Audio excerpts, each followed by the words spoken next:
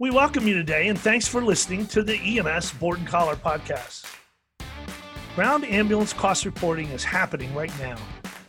Here at QuickMed Claims, we are using the QMC EMS Board and Collar podcast series to help our EMS clients and our friends prepare to supply cost data by breaking down the much anticipated online reporting tool instrument piece by piece.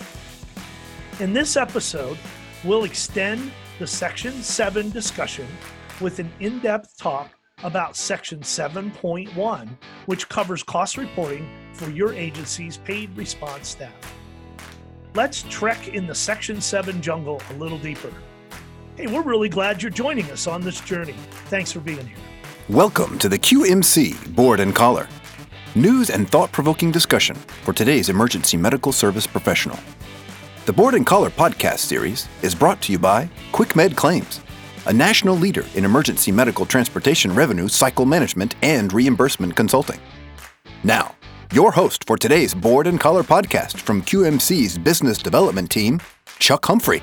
So here we go again, yet another podcast to dissect the Medicare ground ambulance data collection instrument coming your way thanks to QuickMed Claims.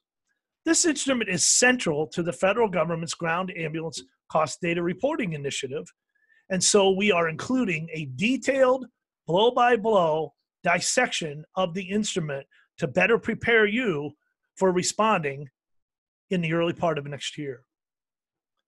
Now, we've been taking a look at the online tool to help ambulance service leaders prepare for these reporting initiatives, as mandated by the Centers for Medicare and Medicaid Services, or CMS, and beginning for those agencies who were chosen to report in Phase 1 by the stratified random sample.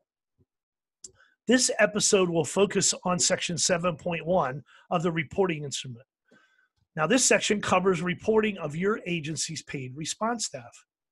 In this section, respondents will be reporting dollars and cents compensation values and the number of hours worked. As the person reporting costs for your organization, you'll be breaking out the dollar value of total annual compensation paid for response staff that are paid by your organization, total hours worked annually by these individuals as a whole, and then also you will be asked to report hours worked annually that are unrelated to ground ambulance duties. To begin our discussion of Section 7.1, the very first requirement will be for you to provide a total dollar amount combining all salary and wage costs, plus including benefits, overtime, training time, and also callback and standby pay dollars for the paid staff reporting within each staffing category. Those staffing categories, you'll recall, include breaking out the numbers by EMTs, by basics, intermediates, and paramedics.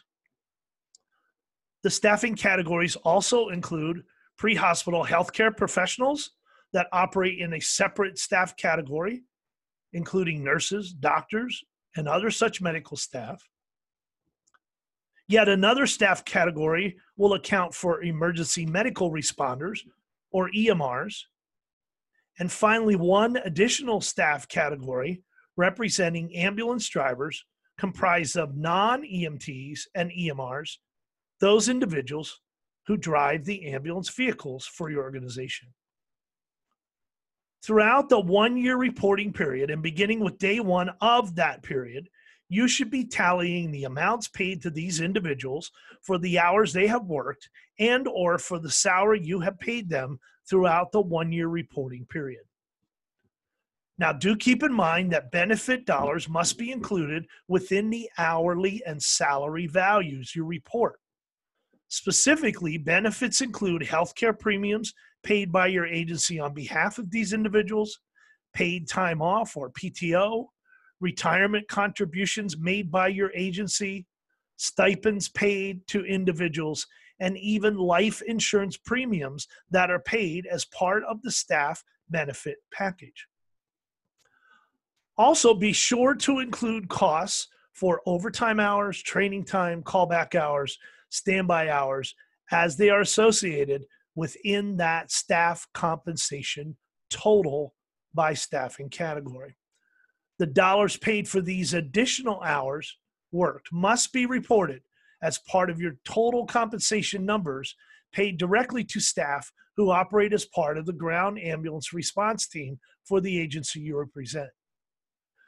But if in one or more areas of compensation, the numbers and the values in the dollars are paid by an outside entity with which your EMS agency has a business relationship, and a good example here would be a municipality that your agency serves, which pays for any and all such staffing costs, then it is important that you include these payments when you report the total compensation dollar amounts within each staffing category. Now, should that outside entity only share with you total costs, then you as the respondent are instructed to allocate that value as part of your reported total labor compensation reporting value. Of course, be aware that reporting these numbers will require you to obtain the data from that organization or entity. We strongly recommend that you begin having a conversation with the admin people in that organization right away if you've not already done so. Keep in mind those people connected with those entities outside of the industry may not be aware of this requirement at all and will most likely not at all be prepared to pull that data or to even understand why you're asking for this data when the time comes to collect the cost data information. Here, a bit of education and a quick discussion will help you gain the trust of those you must work with outside of your own entity when the time comes to report. This will enable those people to better provide the necessary data you need to complete the cost reporting exercise for your paid personnel. After you have responded within Section 7.1 by reporting total annual compensation and the total hours paid for the response staff, the reporting tool will prompt you to break out the number of hours worked annually by these individuals that are not related to the ground ambulance duties that they fulfill. Now, we end this discussion noting that those response staff persons who also serve dual roles as public safety providers, such as police officers who are also ground ambulance responders,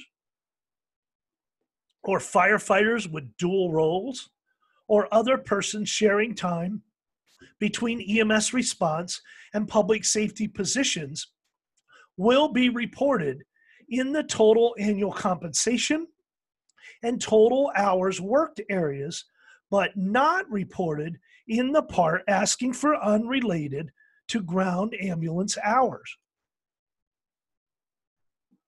The cost data collection instrument will ask for public safety hours to be reported in a different fashion, and we will cover those details in a future blog post.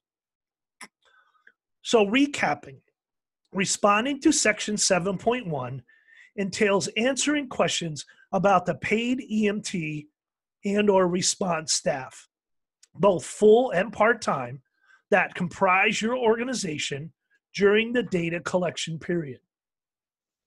You will respond via the collection tool, breaking out total annual compensation for these staff members with dollar values collected by the various staff categories outlined. Respondents will also be asked to break out total hours worked annually for these staff members, combined for each staff category, and then break out the hours worked annually unrelated to ground ambulance duties, except for those staff members who share dual public safety roles within their job duties. Public safety information for these individuals will be included in the first two areas, total compensation and total hours, but not to be included in the values for reporting of hours unrelated to ground ambulance.